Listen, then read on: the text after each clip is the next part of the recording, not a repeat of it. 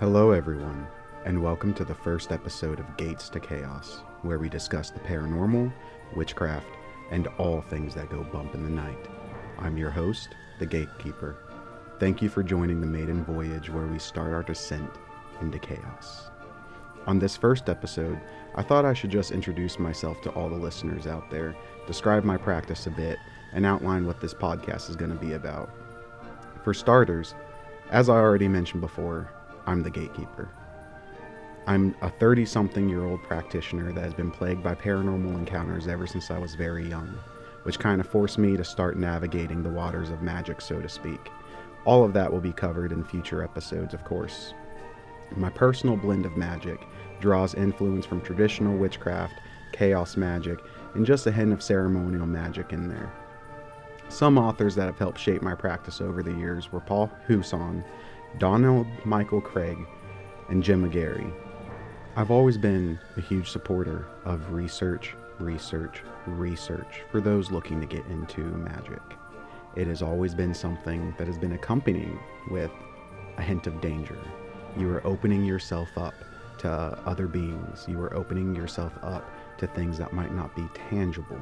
You are opening up gates that you may not be able to close without the proper knowledge, without the proper experience.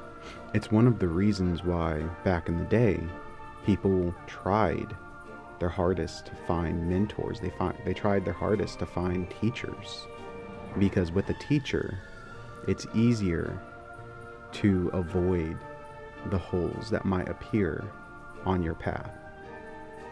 And though holes on the path might sound like they're easily avoidable, when your path is in darkness and all you have is a candle to guide you, they are very easy to fall in. It is because of this belief that in some groups I have been labeled a gatekeeper, which is fine with me.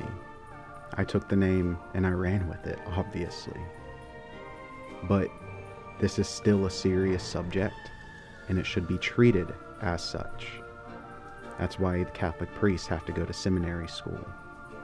Why should artists have to study? Why should priests have to study? Why should the classical covens have to have their 3 degrees? Because it is not easy. It is a practice, yes, but as all practices, it has to be researched. You have to practice.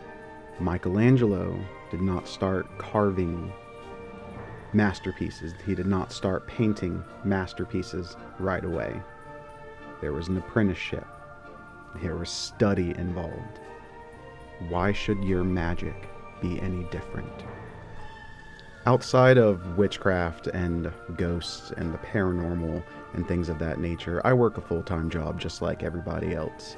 And due to the nature of my job, my personal information will never be shared on this podcast. My face, my name, where I currently live, etc. Anonymity is very important to me, but that hasn't stopped me from wanting to help people navigate the gates of magic and the paranormal. Despite my full-time job, I'm going to try and release an episode on this podcast once a week, pushing it at the most every 2 weeks. But just like with witchcraft and magic, there's a learning curve for podcasting. So just be a little patient with me as I really learn this craft.